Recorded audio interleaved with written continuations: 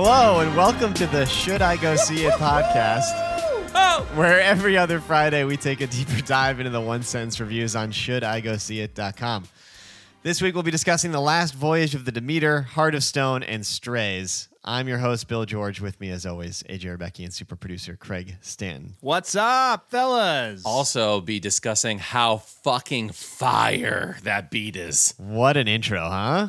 Do not adjust your radio dial. Did we do that out of legal necessity or creative boredom? So what's really interesting about that our new theme is that we are in the same place we were from a copyright standpoint before. Oh, we are? Because we do not own the original material there.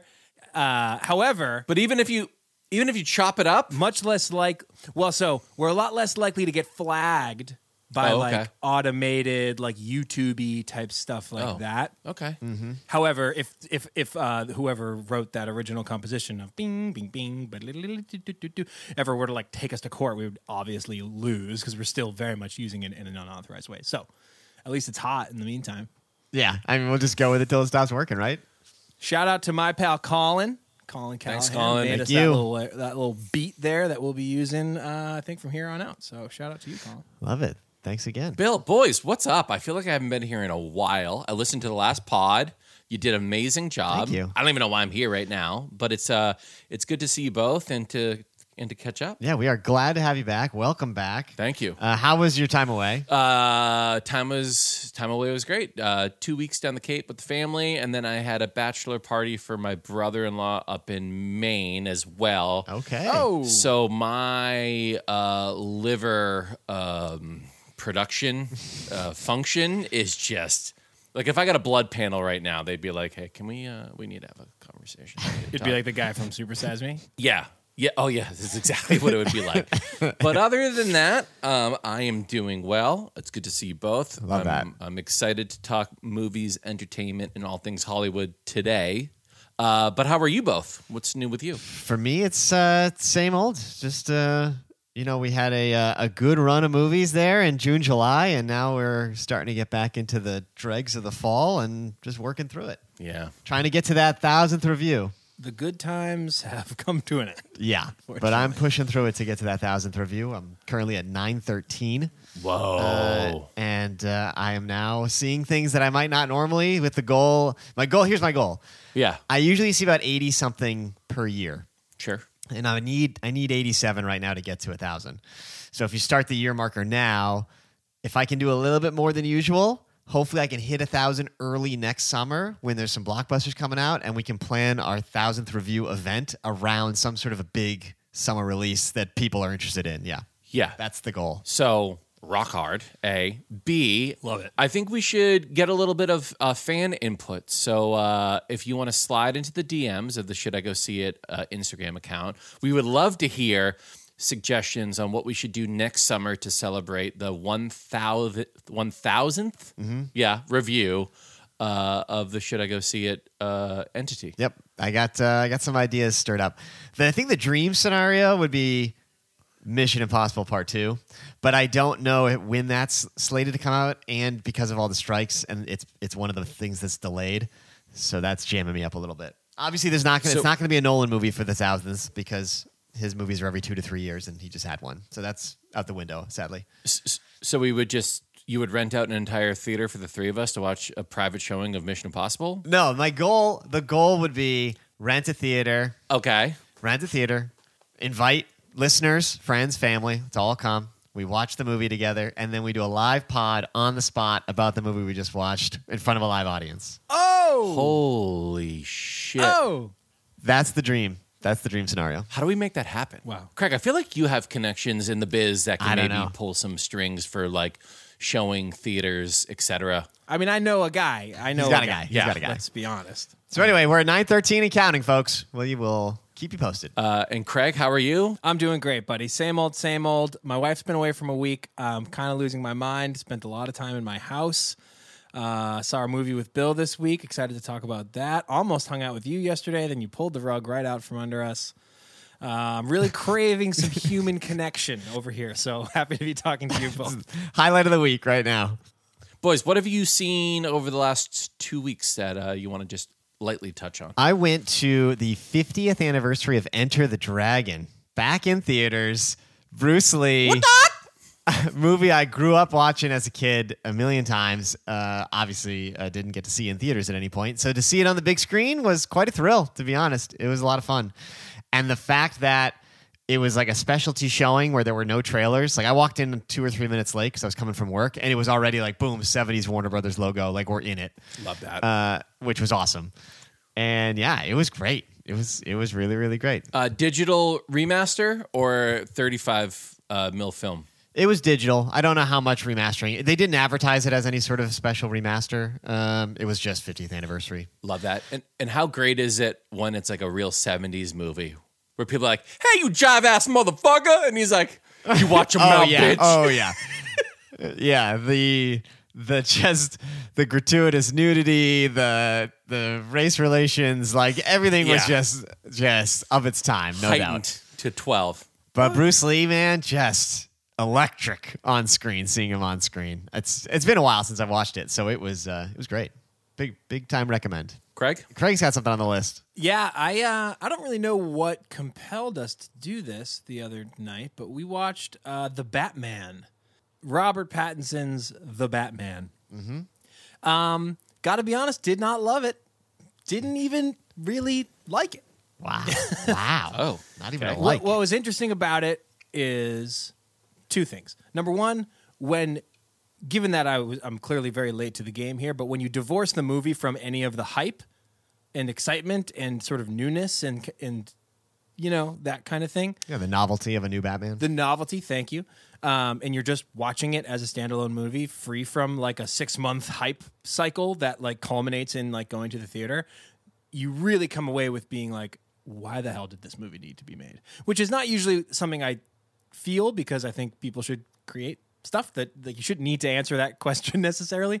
But this one was seriously just like, did we really need another Batman? And I just found the tone of it, the like extra gritty, extra moody thing, to be just so over the top and bad. It's like, bro, and it could have been cool because, but I believe it was PG-13. If they had just made it R and made some of the like actual kind of like gnarly villain stuff that the Riddler was doing actually gnarly on screen, because it was gnarly conceptually gnarly, but you didn't actually see any of that like gore and gristle on the screen. Yeah. But it was definitely more sort of hardcore violence, quote unquote, even though again you didn't see it, but just what you knew to be happening in the movie was more hardcore than previous Batman films. But like, so they could have made it like legit horror-ish, but they didn't. Yeah. I can see that. So all you get is this additional tone of like brooding Robert Pattinson moodiness that I was just like, get me out of here. Also, third point, bonus point, because I said I only had two. They should have just done Catwoman, like Zoe Kravitz as Catwoman. Now that is a movie that deserves to be made. Oh, you think a standalone Catwoman movie? Oh, okay. Yes, she was. I mean, they didn't make her all like. I was going to say she was more interesting to the extent that she was featured. Like they didn't really give her much of a backstory, but like, why did we need Pattinson at all? Like we should have just done a Zoe Kravitz Catwoman movie because her character was cool, and like that's something that's new enough, anyways. Yeah. I mean, it's not completely novel. There's been Catwoman movies before, but less Catwoman movies than Batman movies, certainly. Yeah. I think it's an interesting point, because I know when AJ and I saw it, you know, opening weekend or whatever, we came out pretty hyped, and I think part of that was the build-up to it. The more distance I get from it, the more I think the length is an issue, the more story issues I find, etc. But I still... And it's just like, why? Like, what are we doing? Well, the thing that still sells it for me was the visual craftsmanship of it. Like there's still certain sequences, I think him coming out of the subway and beating ass on the subway platform with the music and everything. I think the car chase is amazing. Yeah. The scene in the underground passage that's lit only by muzzle flash. Like there are certain sequences that are just so cool. Yeah. That I still dig it. But yeah, I do see more flaws in it now than when I was hyped about it. I've seen it in bits and pieces since we watched it, and to Bill's point, yeah, I think I watch it more for the visuals and the aesthetic rather than like the blow me away Batman film. Yeah. AJ, I know you got a couple things you saw. I did. I watched Asteroid City, and I watched the first Meg 1. Asteroid City. Boys, I'm totally aligned. I think to you, Craig, we've hit peak. We've out Wes Anderson, and it was just at points I was like, what are we doing here? Like, I get it, dude. Yeah. I get it. Yeah. I get the shtick. I think the film would have been 1,000 times better if they didn't include the play within the play. If there was no black and white backstory, if it was just like, this is a snapshot vignette of this weird circumstance in the 1950s in Asteroid City, I'd be like, cool, I'm here for it. But the whole Bryan Cranston stage performance setup made for TV movie thing was just over the top and completely unnecessary. Now, Meg 1. Yeah. What a rockin' film that is. Is it though? Oh my God. I gave it a no, and I stand by that no. Statham. Statham. Haunted past. Dinosaurs. Wait, there were dinosaurs? Or are you considering the Megalodon the dinosaur? Okay. Megalodon. Well, Megalodon is, prehistoric beasts. Keep saying words. Rainn More Wilson. words. Horrible stereotypes and characterizations. Like, it's just synergy. I don't know. I enjoyed it. It's a summer brain dead movie. I will give you I really liked it. the credit I will give is that it is better than the Meg 2. I will say that. But I stand by my no. I enjoyed it. Well, let's jump into the news. AJ, what is in the news? In July, broadcast and cable accounted for less than 50% of all TV usage for what is apparently the first time ever. I think that was written incorrectly, but that's fine. Meaning, more people spent July using their TVs to stream stuff or play video games than to watch broadcast TV or cable.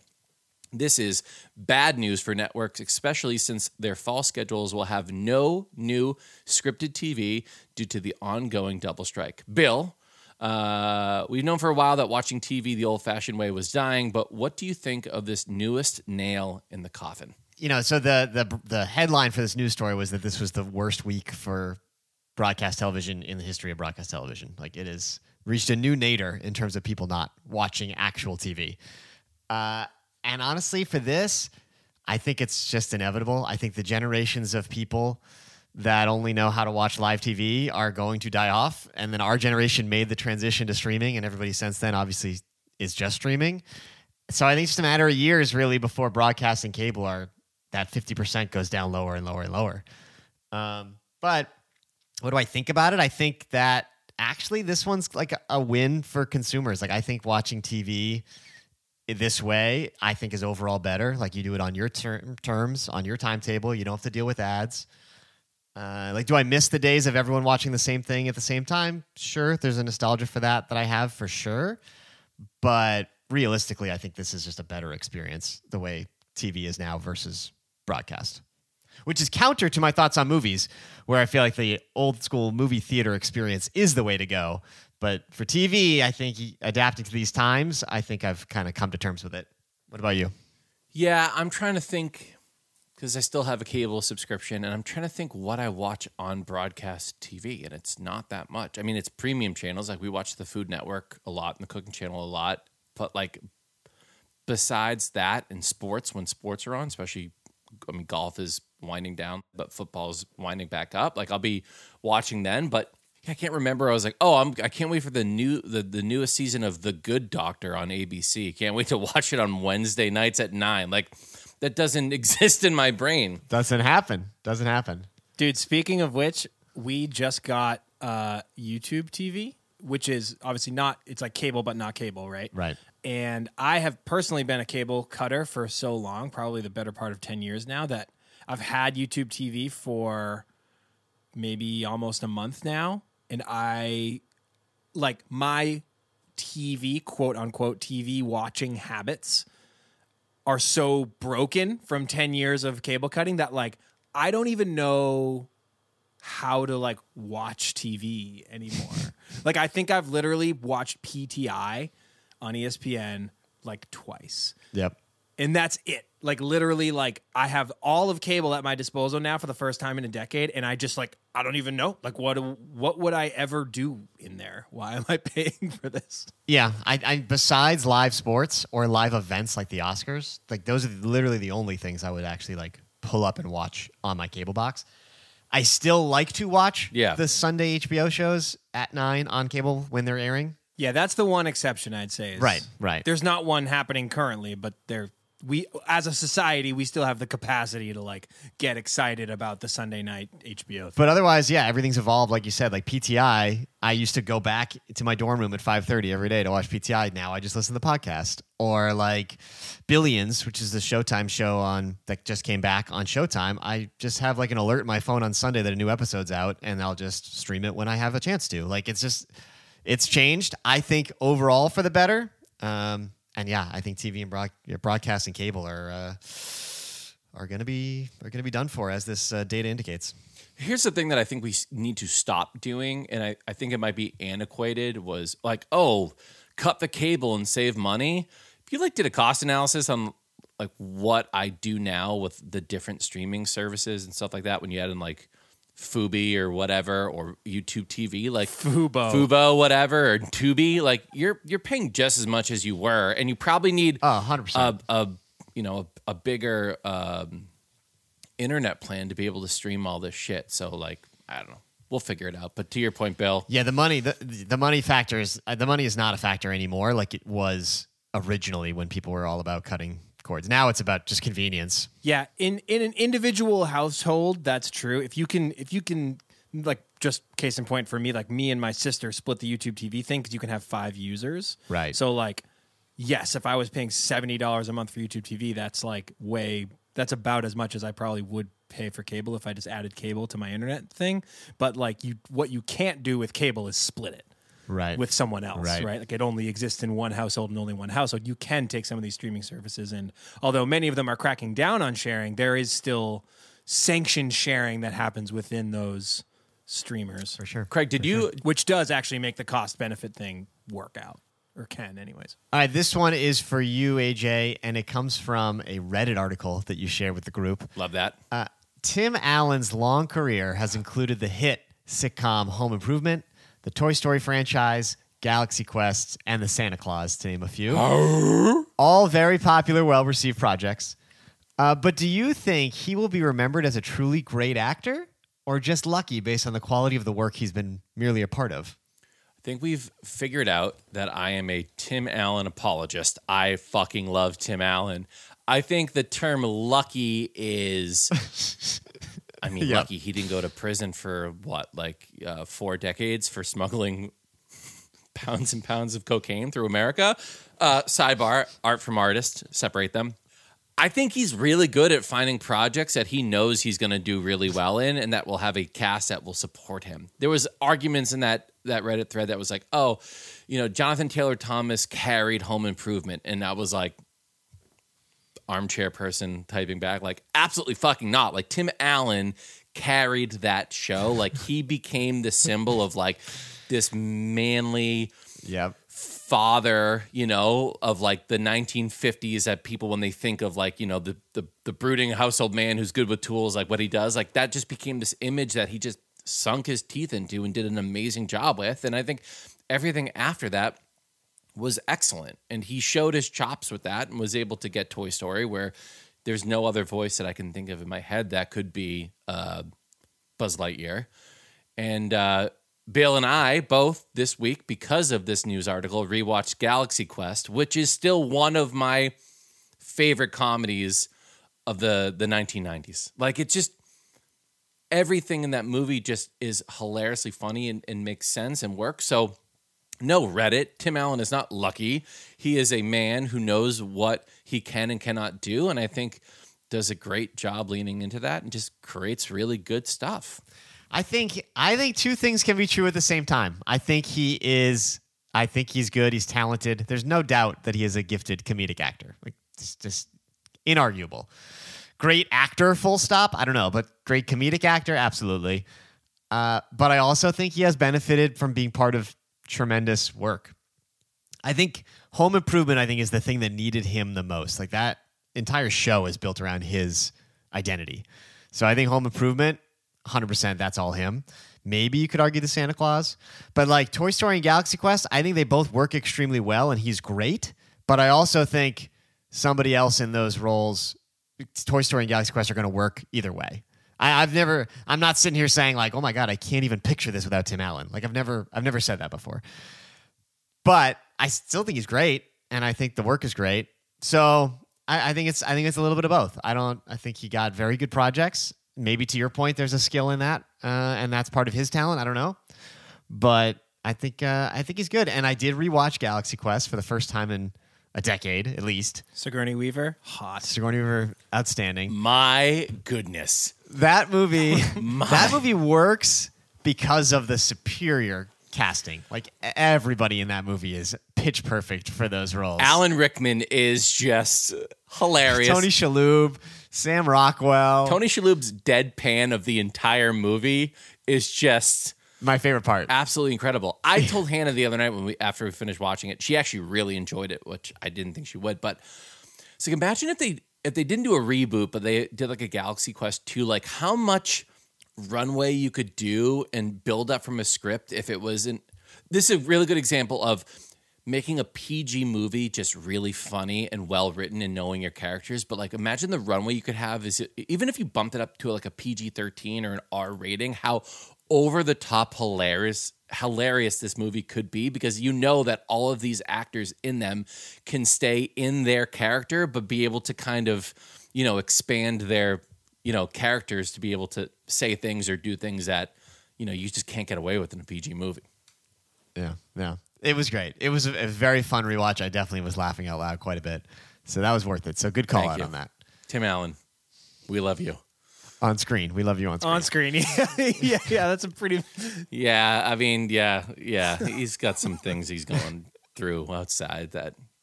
Okay, anyways. Last in the news question segment idea comes from a listener. This time from Steven Johnson. He asks, what is one past no that you would probably be a yes if you did the review again today, or vice versa, a previous yes that you would that would be a no? And he said, in my case, AJ, what's a movie in the past that you originally didn't like but has grown on you? For me, my reviews stand as a reflection of how I felt when I first saw the movie. And I've had plenty that I've changed my mind on over the years, but I always let the reviews stand because that is how I felt at the time. Only once have I ever gone back and changed a review. And that was The Town. I gave The Town a no, and I think I was in a bad mood, or I was trying to be contrarian because everybody around me kept talking about it. You? No. And so, but upon reflection, I did go back. It's a really strong movie. I changed that to a yes. There are more. So like usually if I give something a no, it typically stays a no. I feel like I'm pretty spot on with those, but there are definitely yeses that the more I think about them, I was too generous and I would have now changed to no's. Like some of the Marvel stuff, Asteroid City, even upon more reflection, maybe could have been a no. So there's definitely, when I scrolled the site, there's definitely stuff that I would, context has changed, my views have changed. But again, the site is built around, should you go see it as in right now? Like that's what it's written for. Now, people have since told me that they like to use the site to like search for stuff or find an old review before they go on a plane. And like that's not what it was intended for.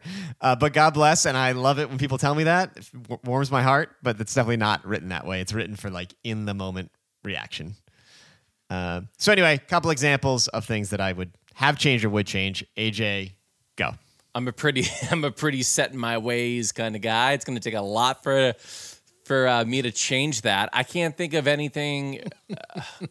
No, I don't know. You're telling me there hasn't been a movie that you liked and you watched it years later and you're like, oh man, I like this? Or vice versa. There's got to be something. I'm thinking. Craig's got one. Craig? Well, I don't know if I would like quote unquote give it a no, but one of my favorite movies for a very long time was High Fidelity with John Cusack and Jack Black and whatnot. Jack Black breakout role. I really liked that movie for a really, really long time. Considered it my favorite movie for a period of time. I somewhat recently watched that, and the reason I happened to see like I don't know, YouTube or something was like serving me up clips of it the other day, so it's like top of my mind right now. I haven't rewatched it like super recently, but that movie is so fucking self-involved, and John Cusack's character is so annoying that like I don't know how I ever liked that movie in the first place. I find it insufferable. Yep. His character, who like drives the whole film, he's just such a whiny mope that it drives me nuts. Great call out. Jack Black's character is awesome though, and remains awesome. Oh, Jack Black's still hilarious in that. Yeah. Barry Jive in the Uptown Five, one of the greatest live performances on the screen of all time, covering "Let's Get It On" by Marvin Gaye. Great call Yeah, out. Bill, Great call out. Yeah, good one, Craig. Thanks. I pass. I don't think I have one. Wow. Okay. Yeah, I mean, like I know what I know, and I feel what I feel, and I be what I be. So I decided, AJ's like that football coach who like Pete Carroll like throws on the 1 yard line, and then they're asked like, if you could go back and do it again, would you? And they're like, yeah. I would do everything exactly the same because I'm perfect. Exactly and just because it didn't work out doesn't mean it wasn't the right decision. I'm just saying, like, I stick to my guns. Apparently. Would you rather be wishy-washy and flippity-floppity or, Rock hard. All right, Bill, let's go to Should I Go See It? This week we'll be talking about Please. 3 films, The Last Voyage of the Demeter, Heart of Stone, and Strays. So according to imdb.com, The Last Voyage of the Demeter is about a crew sailing from Carpathia, I think I said that right, to England. They find that they are carrying very dangerous cargo. Bill, should I go see it? No. Nope. This is a no. It's not bad per se. It's certainly not terrible. And it has a couple cool moments, but overall, not very strong. It is a Dracula movie of sorts. Like you mentioned, the ship is tasked with taking private crates from Romania to England, and you can guess what's in said private crates. It's reminiscent of the first Alien movie, except you're on a ship, and instead of a xenomorph, it's Dracula. That sounds awesome. Yeah. All right, I'm gonna go see it. No, but it's not as good as if it actually was that. But here's the thing, it's not awesome. But it's not awesome. But that's the premise. Sounds awesome. Dracula himself is interesting because they depict him as either like a winged demon, which they show on the posters, which kind of gives it away, or sometimes they kind of show him with like a Nosferatu kind of look, hiding in the shadows. But a lot of that is like suit and makeup. It's actual practical effects, which is pretty cool. But then the action sequences, they flip to full CG, and it's just not the best. Like, it's not the best now, so it's certainly not going to age well. It's a little slow. The writing's a little stilted. It follows 3 kind of co-protagonists. One thing that was cool, the captain of the ship was played by the same gentleman who played Sir Davos, the Onion Knight from Game of Thrones. So he's back on the sea. Liam Cunningham. Yeah. Our old friend Dave DeSmolchin plays the first mate. And then Corey Hawkins plays Clemens, who's like the real protagonist, the doctor that joins the crew at the last minute. So yeah, it's a kind of a slow burn thriller. It's a full 2 hours, but there's really not enough content to merit that length. It's just Dracula picking off different no-name crew members each night, and then the next day they try to figure out what happened, and then repeat. It's a classic horror movie formula. And it just was not that great. I believe it.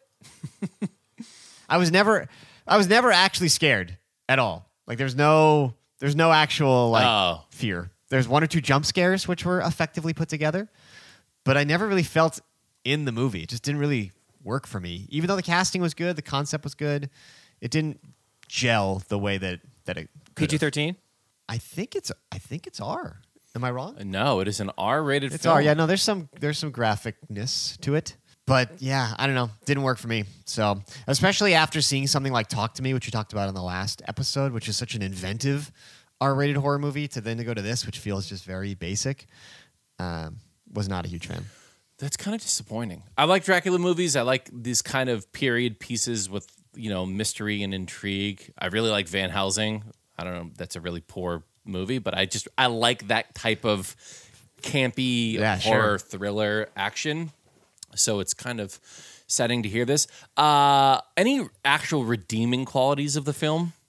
Some of the some of the action stuff has cool moments. I will say that the way they use, the effects they use for sunlight hitting vampires, similar to like Blade 2, like fucking bursting into flames in like a cool way. Like I said, the effects and the look of Dracula for the most part is really cool, except when he's flying around and it's full CG. It's kind of stupid. But the way they set up some of the action sequences at night of him picking off different people is like pretty cool. It's pretty well done. But again, it just kind of repeats that over and over and over and you just kind of get sick of it. But yeah, to your point, if you're into period pieces and this type of thing, like you could definitely catch it some, rainy Friday night on HBO, sure. But is it essential viewing? Certainly not. No, it sounds like it's going to be like a campy HBO Max around Halloween type thing to kind of... Yeah, there you go. Yeah, I love that. I was going to ask you one thing. Did they show you how he gets out of the box, like how he's released? Not really. No. I don't... What the fuck? Yeah, I don't know. Is that the part that interests you the most? How he got out of a wooden crate? Yeah, I want to know, like, was it like a... Yeah, like, was someone like, oh, I'm going to go make port. What's in here, then? Need me some grapes. No, I don't remember. I don't remember a sequence like the one you're describing. Or like, did the ship's dog like nuzzle the crate open with his nose? It's things like that I find are It's important notes. I honestly don't fully remember. Okay, there might have been some like turbulence, so to speak, that jostled it, but I don't even recall. Okay.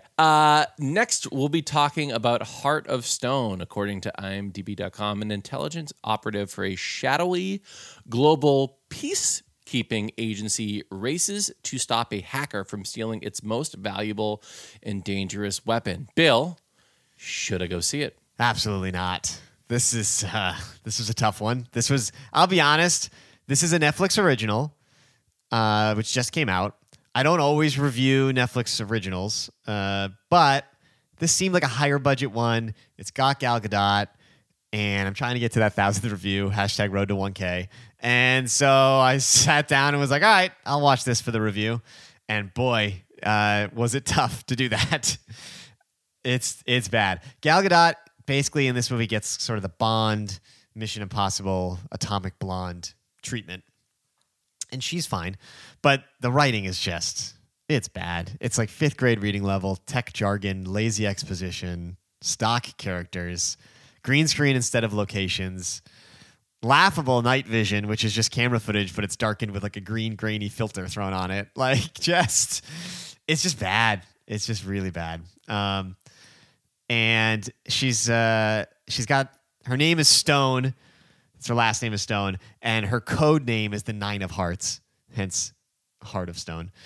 And there's like a whole playing card motif in the organization that she's in. Shut the fuck up. They basically the IMF. They do missions that the government can't. And so it's an excuse, or it attempts to be an excuse for, Gal Gadot to do cool action stuff, kind of like the Extraction series, which is also a Netflix movie with Hemsworth.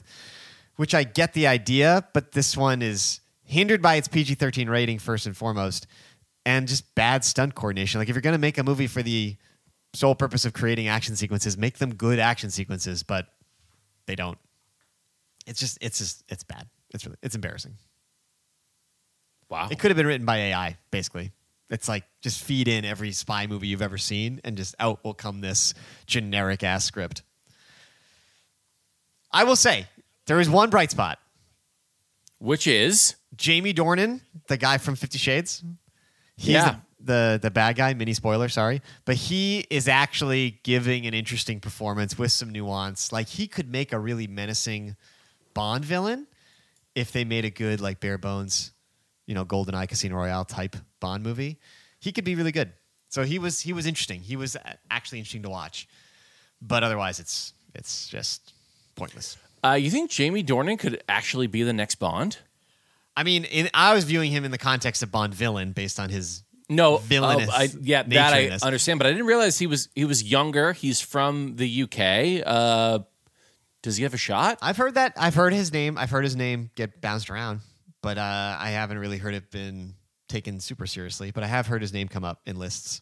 So who knows? Interesting. All right. But that's what this movie needed was Martin Campbell directing. Like Martin Campbell, who directed GoldenEye and Casino Royale, my two favorite Bonds, and then also directed The Protege, which is one of my favorite movies from a year or so ago, with Maggie Q getting this same sort of treatment of like, here's great actress, put her in a sweet spy movie, give her a chance to do something different. And I absolutely adored that movie. And so I was hoping that this would be kind of like that, but for Gal Gadot, but it doesn't even touch something like The Protege. So just watch that instead. Okay. Last but not least is Strays, according to IMDb.com. An abandoned dog teams up with other strays to get revenge on his former owner. It has been hailed as the cinematic equivalent of a war crime for the year 2023, year of our Lord. Bill and Craig, should I go see it? No. This might be the least funny comedy I've ever seen. I'm using comedy like in quotes. Worse than the R-rated Muppet movie we saw? Yes, because at least in that movie we had that one gag about the octopus jerking off the cow. Whoa, okay. All right. We laughed out loud at that. Milking. And it was one of the funniest things I've ever seen in my entire life. But we laughed out loud at that. The fact that you guys have like one single fond memory of this film puts it miles ahead of Stray. Yeah. Miles. I mean, that scene is burned into my brain for the rest of my entire life. So funny. Yeah, no, this movie is... Craig and I saw it together. Didn't laugh once, probably. Yeah, truly the Matrix Resurrections of comedies, if I were to put it away. Wow. Craig, your thoughts? Yeah, like I said, a little lonely over here. So I, drove out to Framingham to hang out with Bill and see what was guaranteed to be a terrible movie on a Monday night. Good hang, but this is going to sound like hyperbole, but I assure you it's not. It was the worst movie I've ever seen in a movie theater, period. Like by a wide margin. It knocked off Uncle Drew, which for many years now has been in the standard bearer. The standard bearer of horrible movies I've seen in theaters. This makes Uncle Drew look like Caddyshack. Like it's just so bad. It was just so bad. I don't know what else there is to say about it. It was just the worst movie I've ever seen. I'll break it down for AJ. The issue with the movie is it doesn't know its audience. Like it's a solid R rating to attract adults, presumably, but then all of the writing and the humor is appealing to like 13-year-olds who presumably can't see the movie.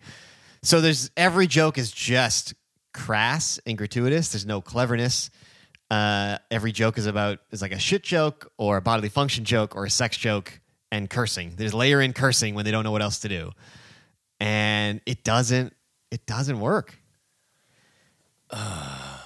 And there's like a subtext that turns into text by the end where, the story, quote unquote, is about toxic relationships. But it's just a movie that just doesn't work. And what I like about it the least is the smugness that's brought to it. Like they think it works. Like there are movies that don't work, like the Meg 2, where like they tried and it just didn't hit the mark. This feels like they think it's good or they think they're being funny, and it just, I don't know, the movie just rubbed me the wrong way. Well, it's written by the same guy who did American Vandal. I don't know if you remember that mockumentary on Netflix. They did a 2-part one. The first part was the school prank that someone drew 27 dicks all over teachers' cars, was the first season, and the second season was someone who poisoned the school lunch with laxatives, and everyone was shitting themselves in the hallways. So like that. Yeah, I'm pretty sure I stopped watching that show halfway through the first season. Yeah, and from the writer of those two things. So it seems like that's par for him. Is just really bad elementary school type humor. Which, I mean, if you want to go for that, go for it. But rating it R and then advertising the fact that it's rated R is like, well, what are we doing here?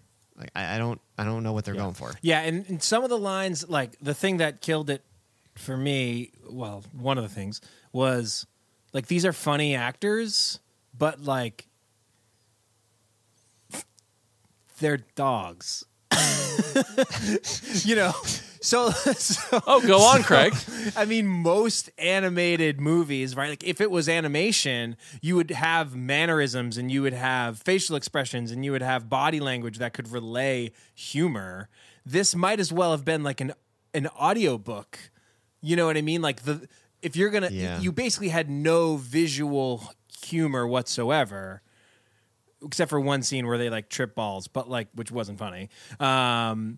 Because they showed it all in the trailers anyways. But like, so it's basically like you could watch this whole movie with your eyes shut and it would still work from a comedy perspective. Like, because you don't get any additional humor from what you're seeing on the screen because it's just CGI dogs standing there with their mouths moving. So it's like, if you're going to do that, the dialogue has to be like so ridiculously well written and hilarious to like get away with that. And this was so far from that it just like never stood a chance. I mean, if it almost reminded me of like that like Lion King remake that they did that was just all the worse by being realistic.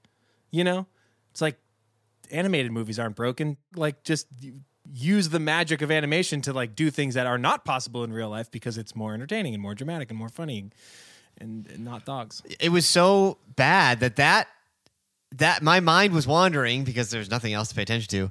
And so the animal piece was the only interesting piece to me because for the most part, they did cut into full CG when they needed to, but it seemed like a lot of it were trained dogs on set and then they CG the mouth. And so I was just thinking about the fact of how well trained these dogs are. I'm like, I'd like to see a behind the scenes of just fucking 4 dogs and they're making a move around the set how they need them to for each shot. Like that's more interesting to me than what was on screen, which was obviously horrendous. The behind the scenes of the awful movie is way better than the awful movie. Yeah, and it was behind the scenes that I was making up in my head because I had nothing else to pay attention to. On the same dog talk, the opposite of Strays, I actually watched The Secret Life of Pets the other day with my son the other morning. The first one? So good. Good movie. Really good movie. Good They really understood like the kind of emotion and nuances of being a dog owner and dog parent, and like it was just really smart how it was written and it was super funny. So yeah, I haven't seen Strays, but if you want a really good funny dog movie that you might have missed or pet movie, Secret Life of Pets was so goddamn good. Yep, I gave that a yes. I enjoyed it. I did not catch the sequel, but I did like the original. Love that. All right, Bill. Yeah. On to our last segment, Netflix and Bill. What are you watching, and what do you got a ticket to? So finally, a new show or new season of a show has started that I care about, which is Billions. This is season 7 of the Showtime show. This is the final season, and there's been 2 episodes so far, and it's great. I love it. I love Billions. It's not for everybody, and as I watched it, I had to like learn how to watch it to be okay with how unrealistic it gets. More and more unrealistic as the show goes on. But once you kind of lean into that and just have fun with it and just appreciate the cleverness of the writing and the performances, and just watching Paul Giamatti yell, which I could do all day, I'm really glad that it's back. I'm sad it's the final season, but Corey Stoll is back. Damian Lewis, they brought back from previous seasons. He had left the show for personal reasons, and they wrote him back in to be here for the last season, which is cool. So Billions, I'm watching every Sunday. And then on Netflix, they released a couple new Untold, which are like their version of 30 for 30, the Netflix sports docs. And I watched the one on Balco and Barry Bonds and steroids, which was you could skip. That would get a no from me because there's certainly better things out there about that era. And then I watched the Johnny Manziel, Johnny Football one, and that gets a hard yes. That was a great watch. Definitely worth it. I've heard really good things about the Johnny Football one and how he is just a fucking loser. He's a character. I mean, I don't care about or watch college sports at all. And so when they go back to tell you about his career in college, that's all new to me and all the highlights are new to me. So like for me, it was thrilling because it was all new and exciting. So that's why I love watching sports stuff that it's about, like documentaries about college sports, because I'm not going to watch the regular actual college sports. So that part I especially appreciated, but it's well told. It's interesting. And then the last thing I watched or rewatched, because as we've talked about, there's nothing on TV. I did rewatch the John Adams HBO miniseries. Speaking of Paul Giamatti, this is probably the 3rd time. Whoa! This is probably the 3rd time I've watched this series. It's outstanding. It's Paul Giamatti at the peak of his powers. Like it's his best work. It doesn't get talked enough about, honestly, for the work he does in this. It's truly incredible. That being said, I'm obviously a huge American history buff, so I might be more attached to it than most. But yeah, loved it. Great rewatch. I don't think I've seen bits and pieces, but I don't think I've watched it all the way through. Oh, you should. It's only 7 episodes, hour and change each. The casting's incredible because it was from, I think it was from '08 maybe. So a lot of people that became stars are all in it. You got like Justin Theroux in a small part, and the guy who plays Stannis in Game of Thrones, he plays Thomas Jefferson. There's great cast. Laura Linney as Abigail Adams is incredible. Great show. So that's what I have been watching. AJ, how about yourself? I mean, I've been gone. I've been fly by night, 2 ships in the night, 2 sheets of the wind. Understood. Just living life. So Idioms, haven't really watched anything. I don't know what I plan. I'm getting caught up. I'll be honest with you. 2 weeks away from work is just a lot of unshoveling shit or shoveling shit. So I'm just getting caught up. But I will have some things I think on the docket for our next episode. Definitely watch the Manziel one. I'm curious your take. I will. I'll do that for you. You watch Galaxy Quest. I'll watch Johnny Football. There you go. Craig, what are you up to? I'm still grinding my way through Foundation every week. Not a good show. Don't really know why I still watch, but it's easy enough. That's pretty much it. Doing a little Mad Men rewatch. Love that. My favorite television show of all time. Getting into that. Really just exploring the space. That's great. That's it. Bill, what do you got tickets for? So I have a ticket to see The Equalizer 3 with Denzel Washington. There's a third one? Yes, there's a third one. I'm pretty sure I gave nose to the first 2. Takes place in Italia, AJ. I believe. This is in Italy, yep. Mamma mia. I think someone said there's a flashback sequence with a DH Denzel. Not sure if that's true or not, but that could be interesting. I'm pretty sure I gave nose to the others. I don't really like these movies, but there's literally nothing else for me to buy tickets to. But also worth mentioning, Gran Turismo, which I reviewed last week. You gave it a yes. Gave it a yes, or last episode, so like 2 weeks ago, actually finally comes out this weekend, I believe.